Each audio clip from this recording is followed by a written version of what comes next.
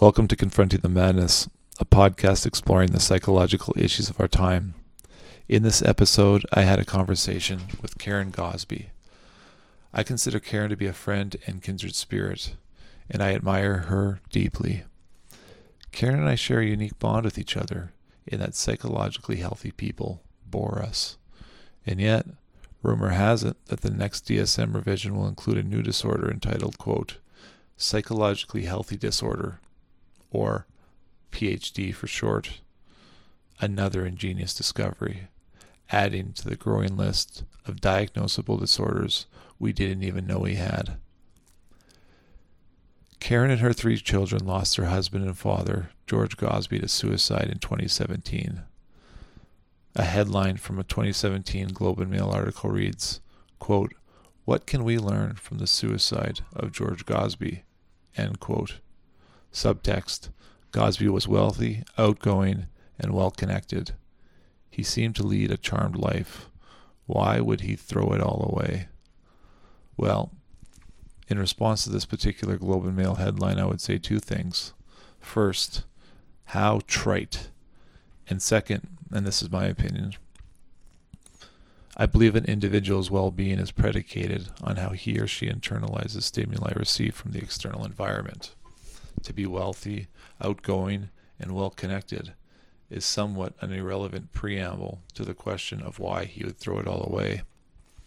What was unknown to many prior to George's suicide was he struggled for many years with mental illness and substance abuse. Through those years, Karen was a victim of both physical and emotional abuse. She chronicles her journey in detail in her book, A Perfect Nightmare: My Glittering Marriage and How It Almost Cost Me My Life. I highly recommend you read the book and or share with those whom you think may benefit from reading it.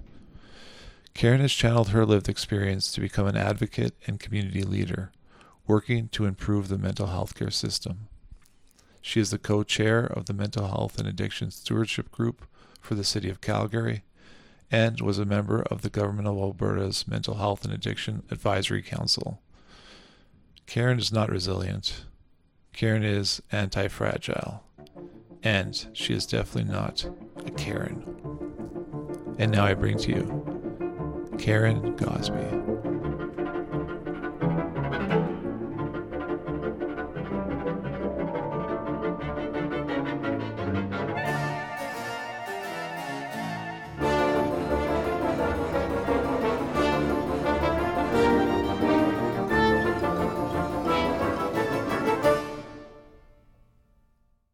Karen Gosby, it's so nice to see you. We ran into each other, I think it was last week very briefly, but and thank you for joining me on Confronting the Madness. How are you doing today? I'm great. Yeah, it's a beautiful day in Calgary, and I just had the first city, the Calgary Mental Health and Addiction Implementation leaders group, and so it's good. Woke up, got the day to a good start. Very hopeful that it's going into implementation now for the next iteration, which is 2, 3, 5 years, and I'm spreading the word of getting awareness out there, what I'm talking to you now. I read your book yesterday, all in one shot. Like I stayed up till 2 a.m. And I'm just gonna share the title because I highly recommend it to anyone really. It doesn't even have to pertain to addiction or mental health or domestic violence, but the title is A Perfect Nightmare: My Glittering Marriage and How It Almost Cost Me My Life. And so I read that book yesterday, Karen, and I thought it just made me reflect on like every single conversation you and I have personally had, because, we've talked about a number of things, both personally and as it relates to the mental health care system, but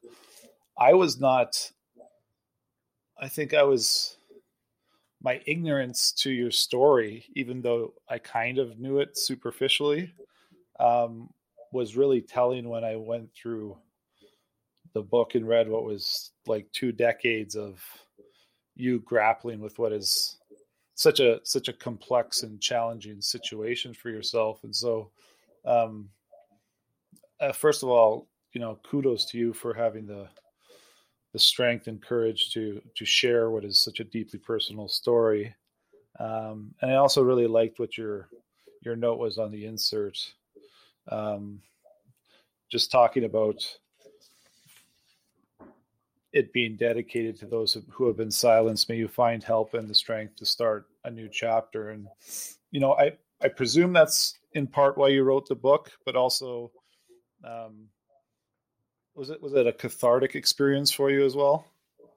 Oh, absolutely. Yeah. It absolutely was. And I talk about this. I don't know if I've ever told you, but I knew it was so difficult because when news of George's suicide, was made public, it was met with shock and disbelief from Calgary and far beyond. And he, sat at tables where he was making public policy at a provincial and at a national level, and he worked with provincial leaders and Stephen Harper, Justin Trudeau. They all weighed in, whether it was on Twitter or in articles, and it was such a shock. And we were, from a family perspective, scrambling to find help for him all the time, but we were literally waiting for the day it would happen.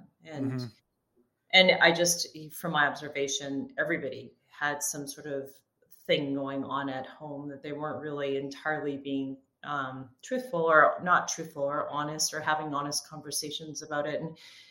And it struck me at the funeral when everybody was coming up and just kind of going, oh, wow, and sharing their story, which was person after person after person, that it takes a funeral for somebody to feel comfortable to say, oh, yeah, hey, and be able to relate. So I knew you could only go up from here. And I started to have kind of, a conversation here and a conversation there. And I had I'd confided in someone that not only was the mental illness component of it, but there was domestic violence as well. And I didn't really even call it that at that point. I said there's a high degree of control. And I was told by two people that if I came forward with that story, that I would be discredited and that people would think that my genuine interest of wanting to make it easier for people was more self-serving because I was trying to tarnish his reputation. And it wasn't my intent at all.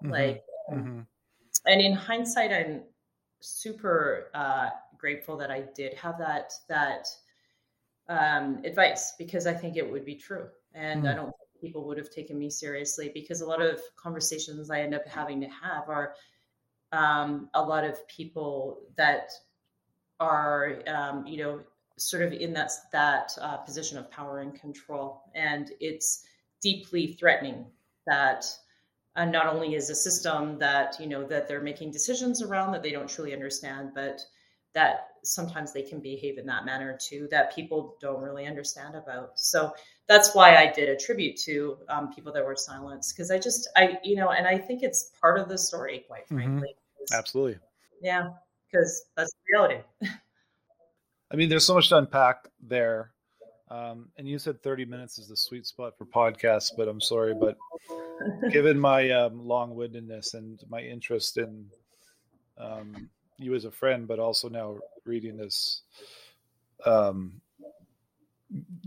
your account, I was just perusing through Amazon, and I was trying to describe it in my own mind of how I felt after I read it. And I felt it was different because I knew you, but I knew you from like 2018 onwards, and it was just a different context than I think people over the last 20 years would have known you with George. But Elizabeth Renzetti said, your book is a chilling portrait of the ways that abuse can be hidden behind a glittering facade. It's also a compelling story of a woman learning to navigate pain, mental illness, and trauma until finally becoming an advocate for her own strength and healing. And I thought that was quite a beautiful way to position it. And I want to just take a step back and say something else from your bio perspective, but also just personally after reading the book, and just knowing you as you and nothing else. You've now become a influential mental health advocate. You've now become an influencer of public policy yourself through the work you've done with the government of Alberta, sitting on the Addiction and Mental Health Advisory Council, the work you're doing with the City of Calgary, and as a speaker, sharing your story. So, you in your own right have become a very positive advocate for change in a space that I'm very passionate about. So I just want you to know that. And the other thing, a lot of what you shared in your book was around, I guess, George, your husband, and his, I guess, diminishment of your intellect or intelligence as a, some sort of manipulative power move. But, from my perspective, every interaction I've had with you, I've always thought of you, and you use the word hypervigilant in your book, like that you had hypervigilance when you walk in a room and you kind of can sense everything that's going on. But I always saw you as somebody with extremely high emotional intelligence.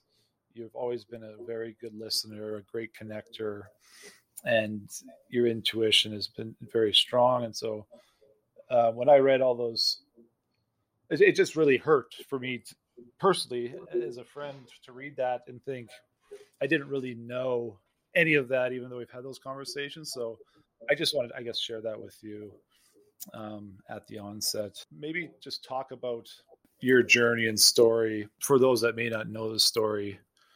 First of all, I do want to say thank you. You said some pretty incredible compliments to me, and like the high emotional intelligence, and that honestly is it's a huge compliment to be told that and not know where I came from and know how much that means to me, because when you're in a situation like that, you are really worn down, and that's like the last thing that you really think that you have. The vigilance, though, unfortunately comes from being in situations where there's a lot of trauma, and I definitely had that my entire life, and it's a resilient coping mechanism that actually gives you a lot of great skill set. Yeah, and I mean, you know exactly what I'm talking about, and I think that's probably why we've connected too, right? Because when people have that, when you're in the room, and that you can sort of rely on them to a certain degree. So I feel the same way. But now that we're over our little love fest. No, let me just be clear that I would never say that to, I don't think I've said that to another guest, because I've been advised that being too loving to your podcast guest is nauseating to some of my listeners. So I try to avoid that intentionally, but with you, I made the exception because I wanted you to know that from a genuine place of truth. So, but yes, let's move on. So for the listener's sake, let's move on.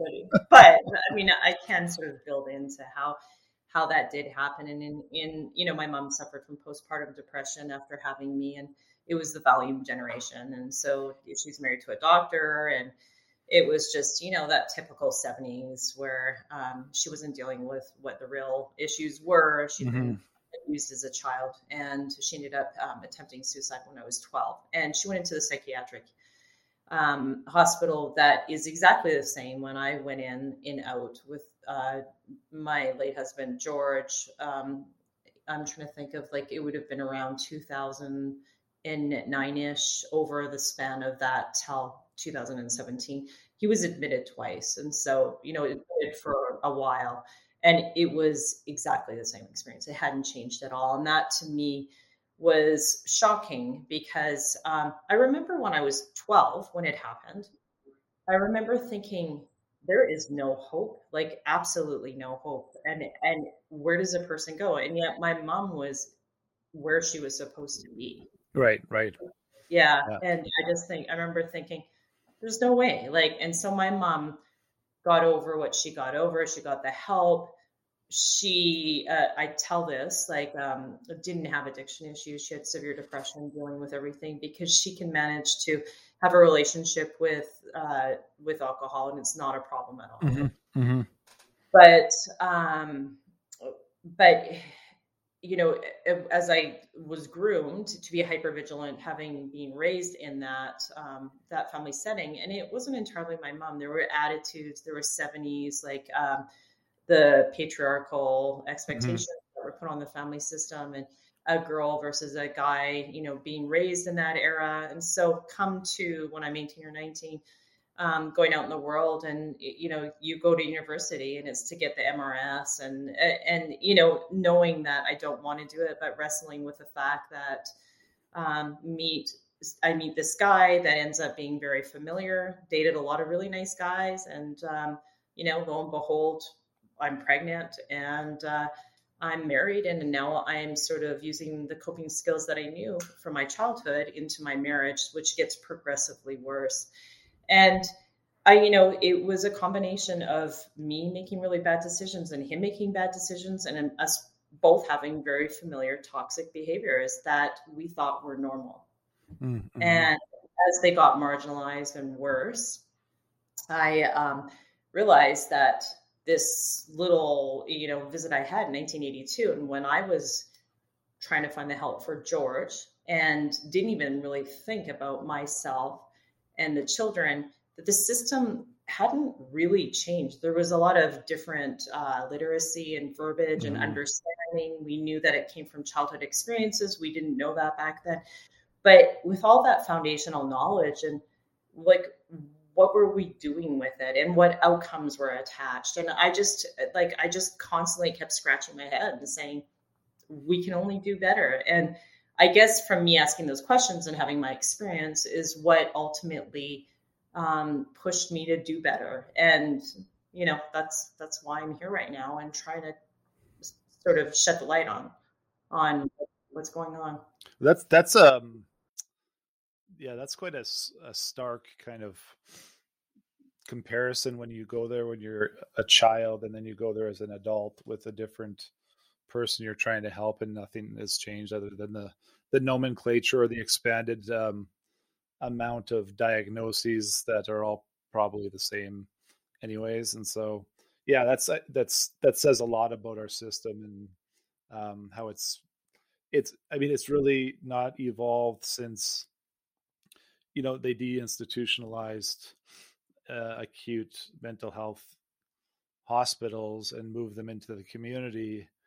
And we talk about a mental health care system, but it really doesn't exist. It's just really a fragmented set of, you know, previously existing acute care inpatient beds, structured in a different way. But so I just want to not gloss over your story, but so George Gosbey, for those that don't know, was by any measure one of the most influential people, businessmen in the country. Would that be fair to say? Well, he definitely, I think what his real calling was politics. He really liked it, and he got stuck into the investment banking, and he started to make a lot of money with it. Mm-hmm. And I think if he was mentally equipped and healthy, he would have been an unbelievable politician. And so he knew a lot of people, like Jim Flaherty, who was really good friends with him, and he talked to whatever prime minister, a lot of MLAs, MPs. Like he had these conversations that influenced a lot of policies that, and it was oil and gas, and you know, the stuff that were his domain, like what he was doing banking in. So, I mean, he was powerful, but there were people that were more powerful than him, and not as outspoken or not, you know, they didn't announce it like he did. Right. And so I guess he's a powerful, influential business and community member with this public perception as being charismatic and charming and very intelligent person, but he had that dark side to him, which really manifested itself through the use of alcohol and underlying mental illnesses. And so maybe just talk a little bit about, and the text messages are just that were sent as I read through the book were just so jarring for me to read that I just couldn't imagine the amount of stress and anxiety that would put on a person. But maybe just talk through the evolution of your relationship. And you said in the book too, like, people are probably wondering why I didn't leave at a certain point in time. And for me, I never once questioned your rationale for not leaving the situation, because there's so many complexities to it, that including a question that you asked in your book around, can you just abandon someone who is mentally ill, which is that's a fascinating question that we can maybe put a pin in. But just talk through the evolution of your relationship with George, and how his mental illness and use of alcohol and other substances really derailed his life and your life and everyone around him. So, I mean, he definitely had patterns of addiction, and from a mental illness or health umbrella, he would have had signs that you don't like to call out, because if anybody has those signs, it doesn't necessarily mean that's going to be your future. It just it was the choices, or it was like how it manifested in himself. But he did the binge drinking when he was young, and then it became sort of more of a controlled socialization amongst the community and amongst our friends and stuff. The abuse was there right from the onset, but I didn't see it. I didn't recognize it. He isolated me. He was in charge of everything, the finances, what I was wearing, and those, I think, are real red flags that I was not aware of. And then as his mental illness and his addiction progressed, and those two don't always have to coexist. Like, right. People, and I want to make that clear, because people can be abusive and not be addicted.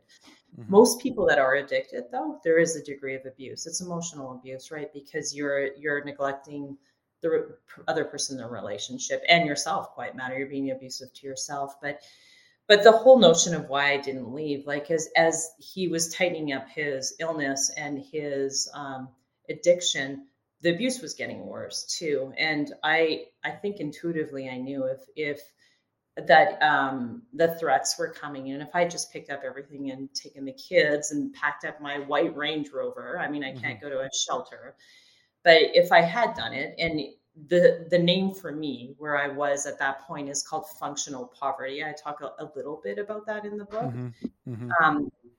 And at that point I'm in that highest degree or possibility of having like serious danger happen to me.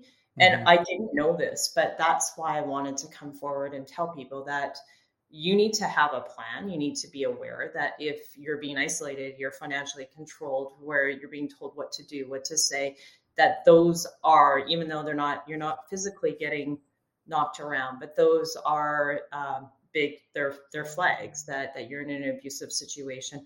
And if you do decide to do something about it, you're increasing your chances that now is going to go to a higher degree of abuse. And that's why I didn't leave. And then the other thing is once you do leave, you are dragged through the legal system, which is really set up not to be in favor of someone that finally decides to pick up and go. And, especially if you're trying to get away from someone that has a lot of influence and a lot of money.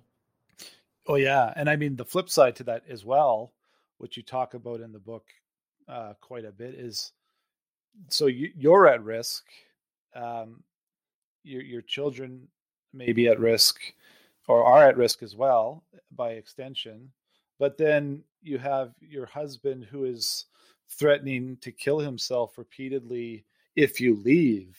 And so there's that added layer of, which I stayed up all night thinking about that, as well as, and to the question of, not only can you abandon somebody who is mentally ill, but when someone is putting that on you and you leave, which you would be in your right to do, and then they do kill themselves, it's a burden to, I don't know how you would make a decision. Like, it's just such an impossible position to be in, I guess. And so I don't even know how you internalized those continual text messages about, well, it was really manic and this, like, in the amount of abuse and then apologies and then the threat to kill himself. And like, how did that, in terms of red flags,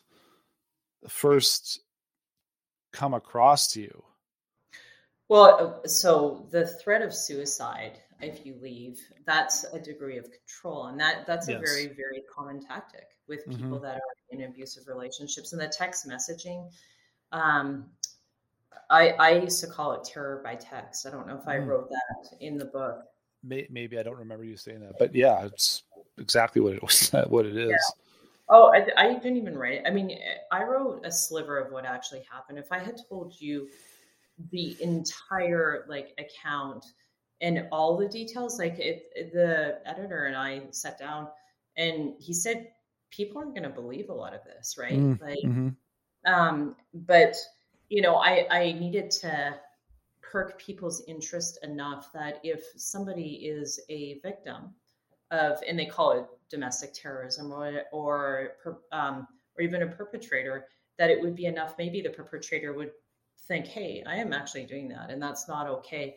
But the victim would actually sort of become more aware, because I didn't even realize what I was in until I walked away from it and I started to become educated about the reality of the situation. Like, the text messages were to this day, Mark, when I hear a phone and if I'm a little bit off, I'll jump, right? And I'll go to that place like, oh my God, right? Where I'll almost instantly have to go to the washroom. Like, it's just, and that is not unusual. Everybody that is in a abusive relationship with the reality of technology, they can't have their phones vibrate or alert them. And if they do and they're agitated, it's almost an instant sign that I know that person's in a highly controlling relationship, right? But they're not listening to you, they're on their phone, and they'll say, sorry, I'm having to just deal with something right now. And I remember one trip where I went to, it was a girls' trip, and George was terrorizing me. And, we were having a fun girls' trip. It was in the evening, and I can't remember what happened, but he was probably drinking.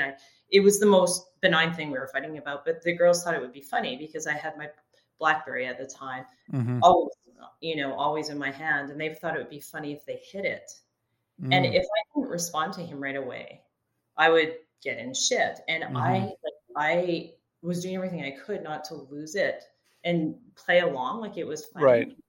But they had no idea what the repercussions were going to be. So they all went to bed and I had to stay up till 4 a.m. Oh my God. Yeah. And, they thought it was hilarious and they still talked about, oh my God, you're totally addicted to your phone.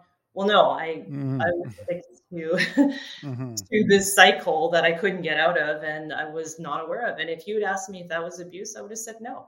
Oh, really? Yeah. At that time, I just didn't understand it. Right.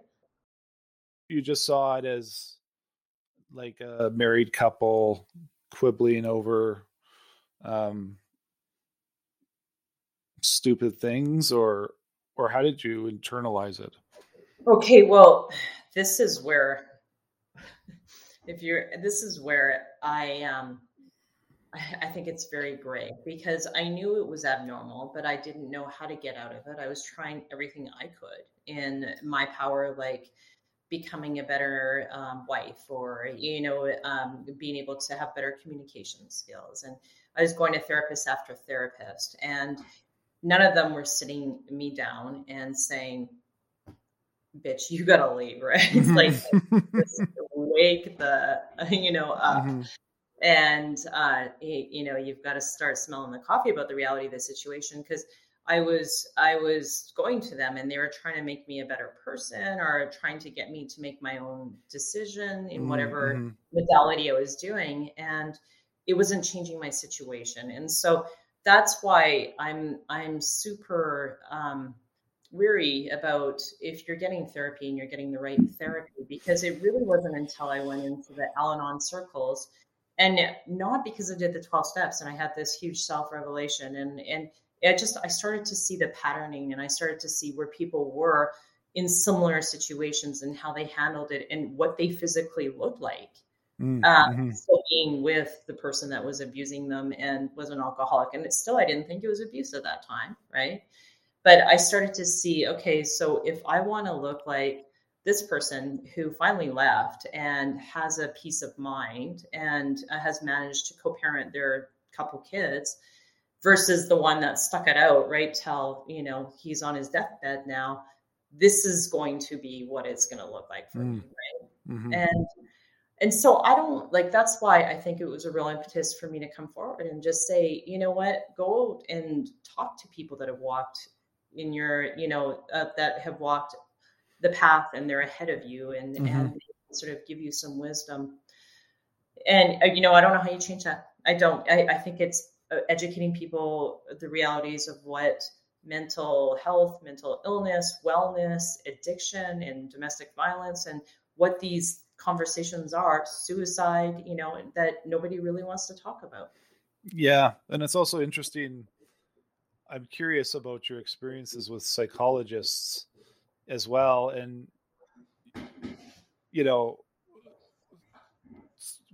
I think you say this in the book, and it's something that people should really give strong consideration to around psychologists, is that not everyone is going to be right for you as an individual. And in fact, a lot of them probably aren't. And so it's really important for folks to not assume that just because somebody's a psychologist, A, they're going to be able to help you in the way you need, or B, they're the right person to help you for your situation. And so I'm just curious as to why you think it was that you never found a person to forthrightly tell you what you needed to hear, like from a professional perspective.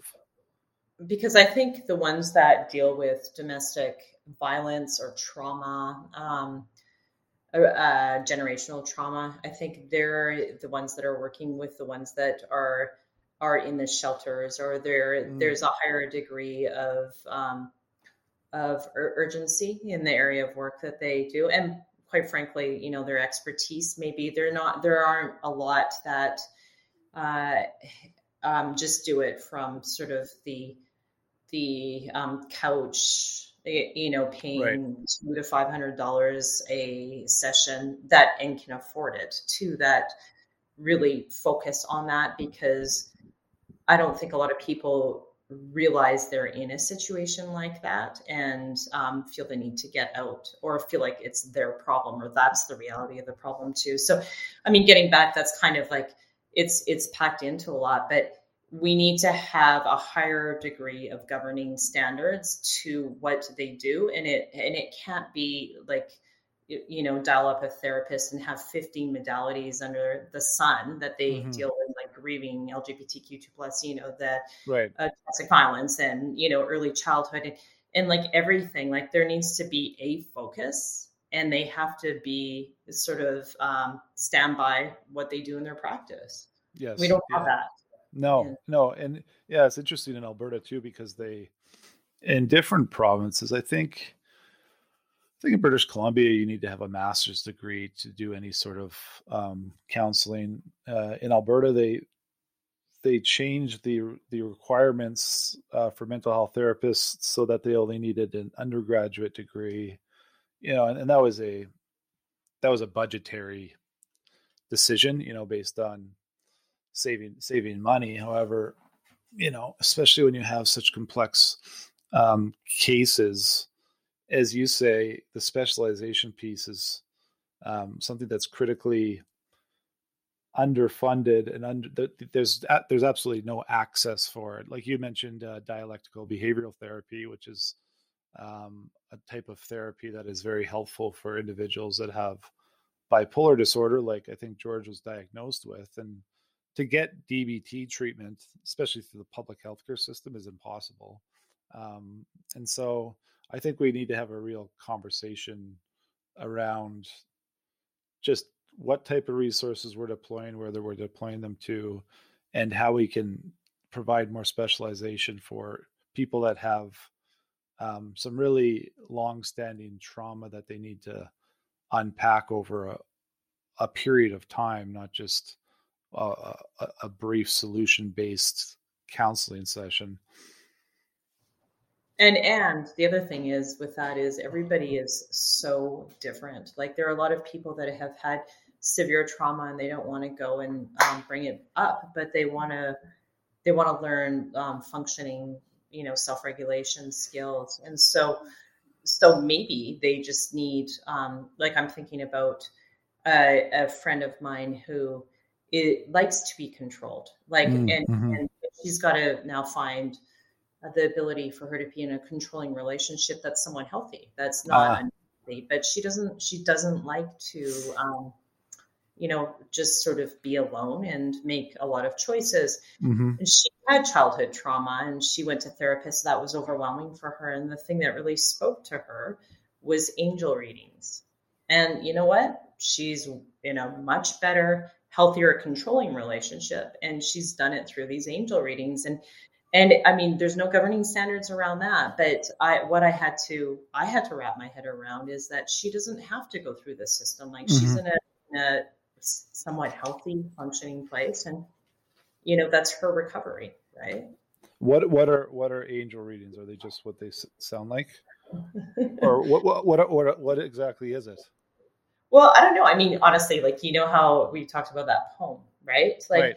I just got to the point where the beauty about Al-Anon was you almost put your hands up and you say, okay, like over to you, right? It's like, it's out of my control. But there's something that's like the sweet spot. As soon as you give that up, you give out that you have any control over the situation. It's kind of really liberating, right? And so when you go to angel readings, I think that she was so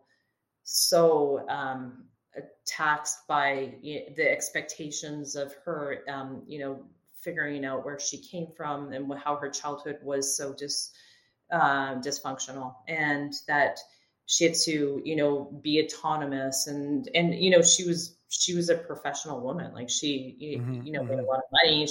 You would never know this about her, but there was something about, I think, completely giving it up to something that was just so nebulous, and that these angels were advising her and telling her, and, getting messages from her, past relatives. And it was giving her the ability to just take her to where she needed to be to, be in a healthier place. And like, she taught me a lot about not having judgment around that.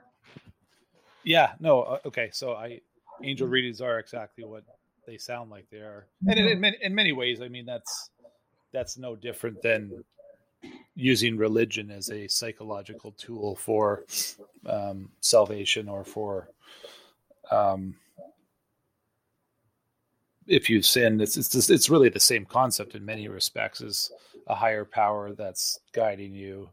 But it's not obviously based on the medical model. However, I mean, we could talk about that too. And I think, we were talking before we started about whether or not you should be on this podcast. And I even, if I'm being honest with you, when we ran into each other in Red Deer, or you were on a trip with a number of individuals talking with different charitable organizations doing work in the health and social sector, and you kept on saying to me, like, I'm not really sure why I'm here, or I'm not really sure why I'm here. And you also said, I'm not sure if I should be on your podcast because there's all these quote unquote experts. But my perspective on that is twofold. One, there are a lot of experts out there, but everybody says the mental health care system is broken. So what exactly are experts in? That's one. And then two, people that have the lived experience and have actually gone through hell with psychological hell, but then also had to try to navigate the healthcare system, have a much more nuanced and on the ground understanding of what may work, what doesn't work, and can provide insights that experts will never be able to provide. And so I think you sell yourself short when you speak like that, because I don't think you realize how powerful your lived experience is, and how experts are interesting to talk to because they know a lot about a little, but they don't know a lot about necessarily how to navigate the life you've navigated.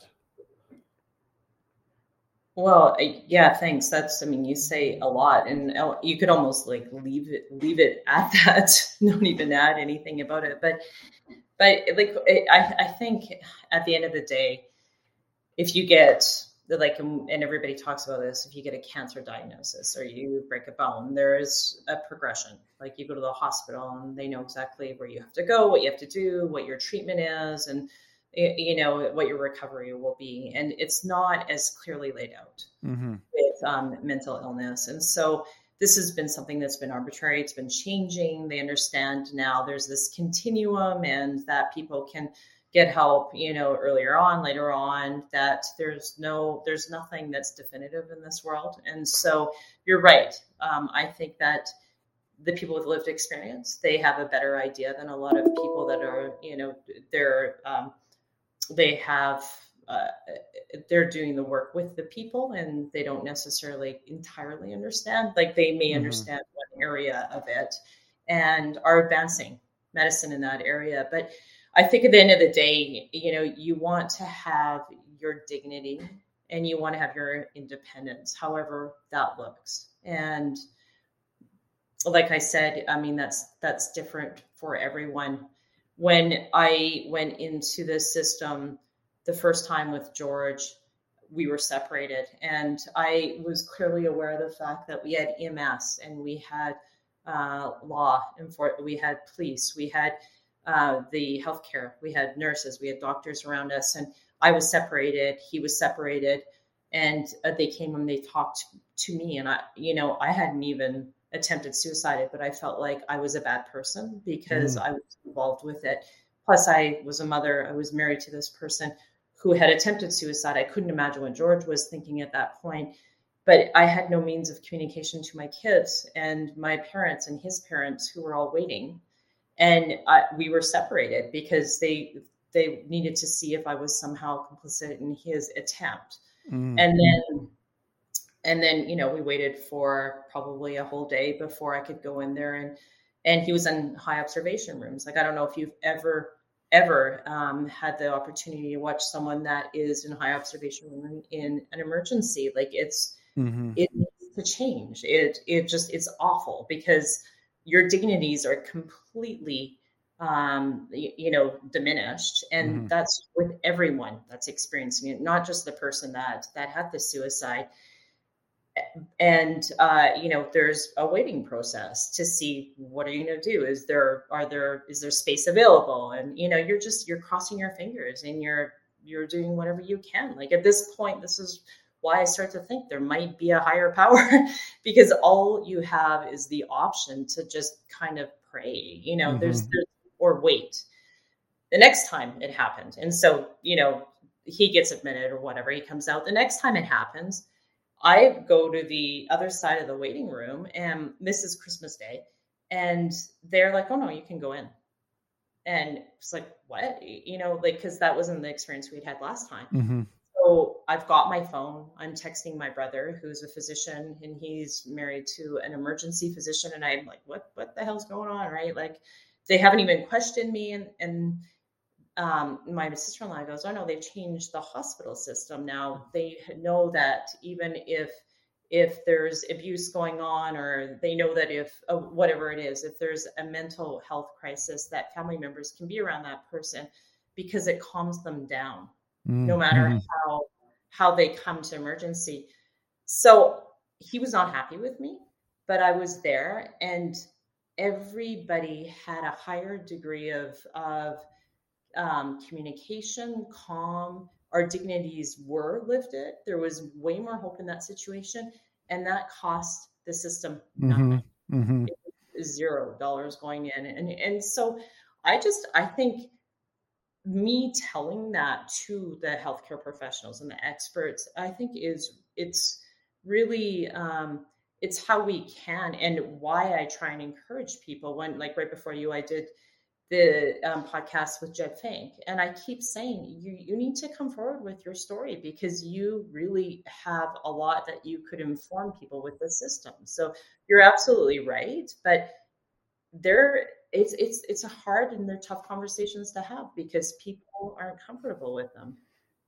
Yeah, and I think too, sometimes when you're in the system as a administrator, executive, or worker, you're so institutionalized yourself by what the outcome metrics are, and therefore it's hard for folks that are in the system to change the system. And so I've always been a big advocate or proponent of trying to make collective impact action through other means and ways that are helpful and healthy to the system. But that's a huge undertaking in and of itself, and I know that's what your mission is now also. I guess, talking about your children, so your children are now all in their 20s. Is that 21, 20? Yeah. They're John, Carter, and Isla. Yeah. And so I know you talked about Isla a little bit at the end of the book, and just she had a poem that was written, and that was quite beautiful. How do they now reflect on their childhood, and how do you think that's impacted them, or how has it impacted them each differently, and how do you all reflect on the last 20-25 years?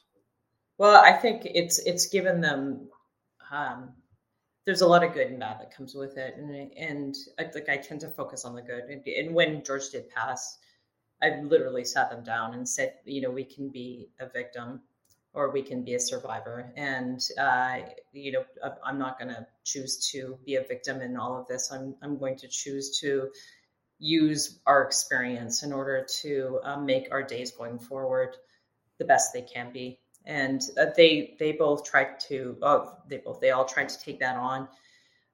They've got great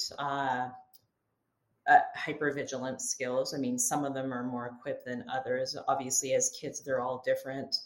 I think the boys, they've had to learn how to navigate their adulthood, not having a father, right? And to have to answer or open their eyes to the realities of their expectation of being male and what's put on them, just, from a masculine viewpoint, and the constructs of patriarchy that we have a lot of conversations about in the house now that I didn't even understand after George passed. And once, you start to uncover it, you can't not see it. And it's like all around you. And then, Isla, who she was basically, sort of up and coming, like right in my shadow. And now to look at life more autonomously and more successfully, and having those skills too, but understanding it from that lens. And the kids, the kids will work on themselves when they're ready to, and they have, like, they go through ebbs and flows, I think, like we all do. And so, I mean, I personally think they've seen it. They were there. They encouraged me to talk about it, to come forward. They, they aren't angry. Sometimes they do go through little pockets of anger, but it's just, I encourage as much openness, and I encourage as much growth as I can in this environment. But I mean, quite frankly, it was a shitty childhood for them. There's no other way to say it.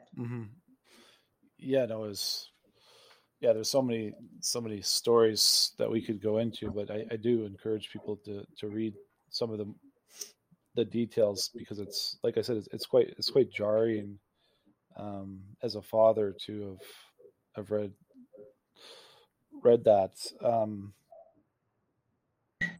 But that poem, I don't know, just on that, the one that you about, that's a Marianne Williamson, and I just, I think this whole podcast, I've talked about the intimate partner abuse, terrorism, whatever you want to, those texts, those are so common, like it's just so typical.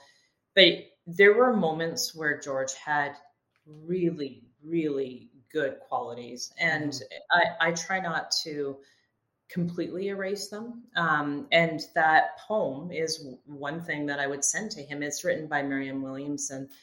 And it seemed to really, if it was going to draw out or calm out anything, for some reason it spoke to him. And I think it was just because of the fact that he wanted to be great. And the farther away he got from that with his mental illness and with his addiction, the harder it was for him to harness that.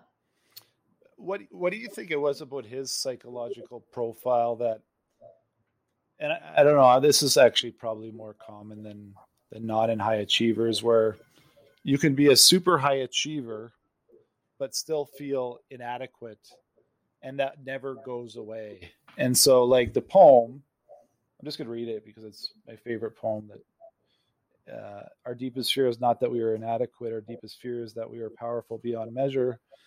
It is in our light, not our darkness, that most frightens us. We ask ourselves, who am I to be brilliant, gorgeous, talented, fabulous? Actually, who are you not to be? You are a child of God. Your plain small does not serve the world. And when I first read that, I mean, at the time I was very, very much an atheist. And so as soon as I saw the word God, I was like, oh no. But then I changed it to you're a child of the universe. So, but now I've kind of come to terms with that word. But why do you think that resonated with him? Like, it put his insecurities at ease when he was already, the owner of an NHL team, the governor of the NHL, a governor of the NHL, started 2 investment banks, sold one for $140 million. What is it about that personality profile? And I've seen it all the time. I'm just curious what your thoughts are that make them so successful yet so unfulfilled and insecure. Well, I think that this goes down to, I mean, people would say he had a lack of confidence, self-confidence, and he definitely did. But I mean, they've done a ton of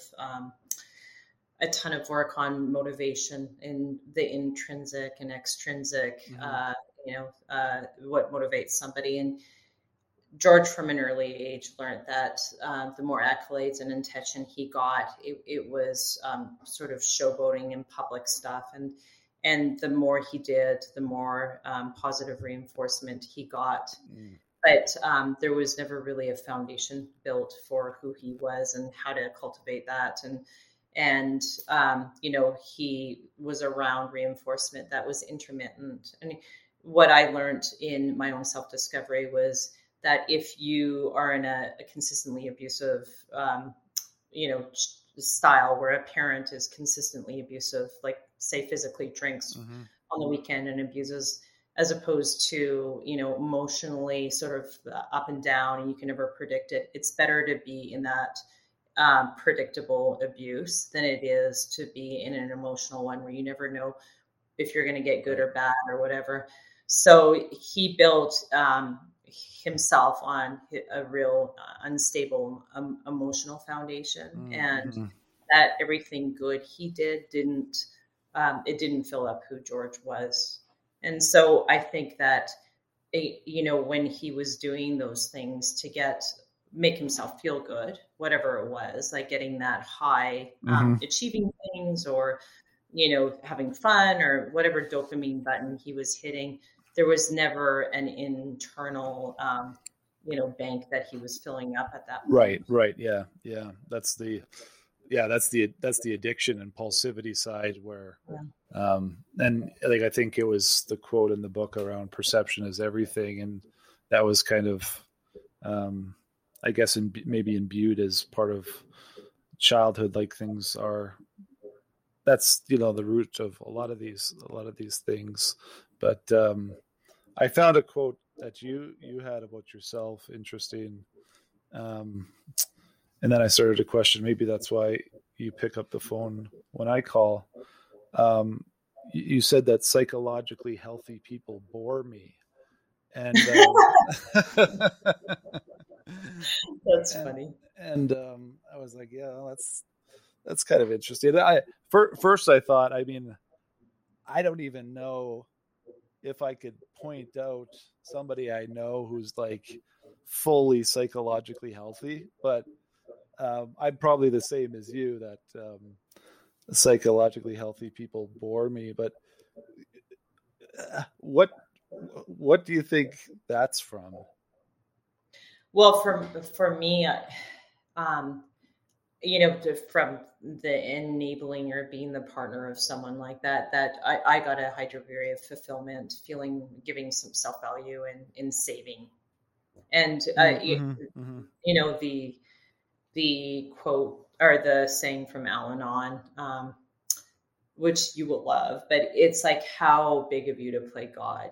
And I always had all the answers, or I was always trying to solve all the problems. And as soon as I let go of doing that, like, it was a major power change with us. And he was still controlling, but he was used to me dancing around him and trying to make it better. And I really wasn't doing anything, but he started to realize he was kind of losing control, and not necessarily in a good way. But I was realizing, if it was as simple as that, not feeling fulfillment in being around trauma and drama and gossip and people that have unpredictable behaviors. As soon as I started to make boundaries around that, and I was talking about this earlier today, like, quite frankly, it kind of got boring too. And I realized there is kind of a sweet spot, like, that there is some sort of capital in having a closeness and sharing vulnerabilities. But you have to be mindful of what's healthy and what's not. And I think I had no screen, and I had no ability to be able to do that. But I do like people that have had they have the ability to really be honest and talk, and having more sort of animated conversations, and that's what I enjoy talking to you. So I got to go back to that quote because it's going to stay with me. But so that's a sarcastic quote.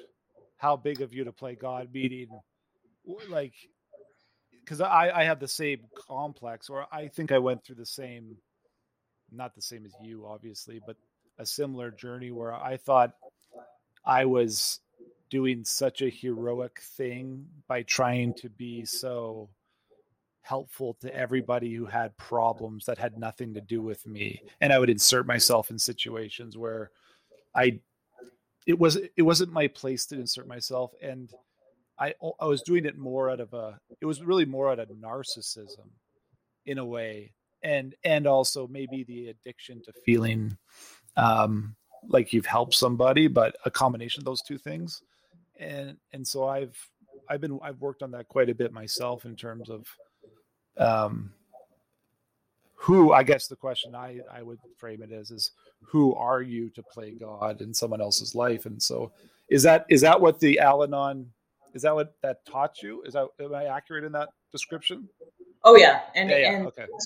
That's why going back to the therapy, like that, Al-Anon costs nothing, but there are some just basic fundamental rules that you can follow that are just so much healthier. Like another saying is an expectation is a premeditated resentment. And like I would have this expectation that George had to be a certain way. And as soon as I let go of that, there was a lot of liberties with that. So I think because there's this code of silence around AA and Al-Anon, even having these discussions of showing the relevance of why these things have been around forever. And if you can go in there and not embrace it, it'd like be scared off because they say God and they have some pretty archaic notions in it, but just take it for how it might help you a little bit more. Then use those resources because there is a lot out there and we just need to bring all of that forward. That is how big of you to play God? I have to get that right. That's what that taught you. Something like that, yeah. Well, that's better than anything. That if it's different, I don't want it to change. And then the other quote, which I've never heard before, but it's just, I think, absolutely brilliant, that I need to. An expectation is a premeditated resentment. That's just like, it's so true. It is so true.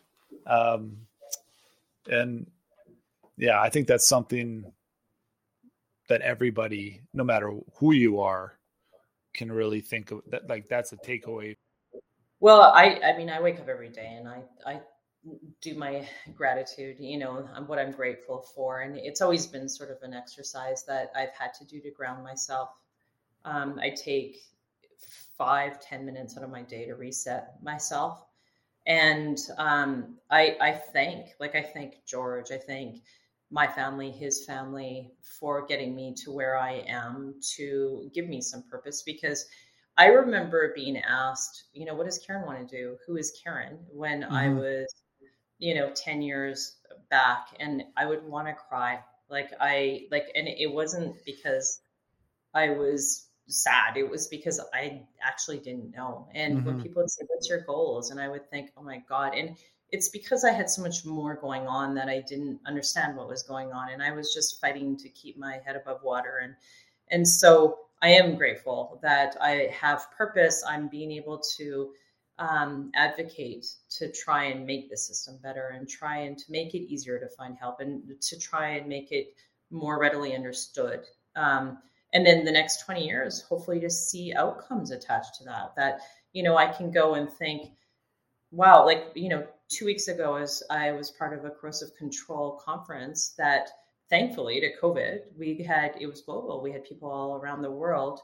And that I was a part of that and I was a voice in it and I actually, contributed to it. I would never in a million years thought I could do something like that, but that I can do more of that and raise awareness and just see legislative change and see, people being sort of more readily educated and aware and having these discussions more.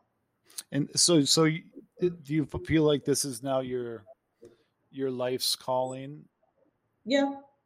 And whatever, I try and I mean, for me, there's so many areas that I want to go into to improve because there's so many areas to improve. And I try and focus on, the city of Calgary and the mental health and addiction framework or domestic violence, corrosive control, whatever it is. But yeah, I think any conversation you have and any networking ability you have, it has the ability to really have cascading positive impact. Yeah, and on that note, I'm a huge believer in we're all a node in a network, and I think I can't remember who said this, but if 1,000 people, you're one person away from 1 million people, and 2 people away from 1 billion people, and so if you can have a positive influence on one person, you're not just having a positive influence on one person, you're having a positive influence potentially on an order of magnitude larger than that through their network. And if it's 10 people, it's 10,000 people. And so even if this conversation reaches one woman, one man, and it pushes them to take a step in a direction to lead a healthier life, that's not just one woman or one man. That has ripple cascading effects, as you said, across time. So I am with you on that 100%. But it's certainly, and I guess for me personally, what, not to go into my lived experience, but it's also, I find it intellectually interesting because it is maybe the most complex problem to tackle, simply because there's so many interrelated factors that go into, why did George end up the way he was, and there's a billion different things that attributed to that. And I'm starting to get into the butterfly effect now in these podcasts somehow, but the butterfly effect, how like one thing can change the course of history. Yeah. And so, to your point about, less judgment, more conversation, more understanding, I think those can have cascading effects as well that aren't related specifically to do with, domestic violence or mental illness, but even just being open to dialogue with people you disagree with is I think what we need more of in our culture today. But I want to leave you with a quote, because I know I'm now an hour and 16 minutes, which is 46 minutes over your recommended optimal podcast time. Maybe you've heard this quote before, but I want to know if you believe this to be you. Are you familiar with Nassim Taleb and the concept of anti-fragility? I've heard of it. I'm not an expert by any means. Okay. Well, I very much believe in this, and I very much believe this is you. And, a lot of other people that have been on this podcast share their story of lived experience as well. People talk all the time about the notion of resilience, and resilience is being able to withstand or recover quickly from difficult conditions. But Taleb espouses a different concept, which is anti-fragility. And it means, so I'll just read this as a quote: "Some things benefit from shocks. They thrive and grow when exposed to volatility, randomness, disorder, and stressors, and love adventure, risk, and uncertainty. Yet in spite of the ubiquity of the phenomenon, there is no word for the exact opposite of fragile. Let us call it anti-fragile. Anti-fragility is beyond resilience or robustness. The resilient resists shocks and stays the same. The anti-fragile gets better." And so I just wanted to leave you with that and say that I think you are the definition of anti-fragility, not simply resilience, because I think despite what was a tremendously challenging period in your life, that you've become a very strong individual who is going to continue to do very important things, I think, for our community and society around mental health. So thank you for that. And thank you for taking the time to talk to me today. Well, Mark, thank you so much. I think that we'll have to start a new hashtag, and it could be anti-fragility Karens. And I'll leave it on that. Okay, well that might be an oxymoron, though. I don't know. Yeah. I can't get into the the Karen piece right now. We'll do a Karen podcast. That's 35 minutes later on. Okay. Okay. Okay. Thank you for your time, and it was lovely seeing you, and I'm glad you're doing well, and look forward to seeing you again in person soon. Okay, thank you. Keep spreading the good words. You're doing an awesome job. Thanks, Karen. Bye-bye. Bye.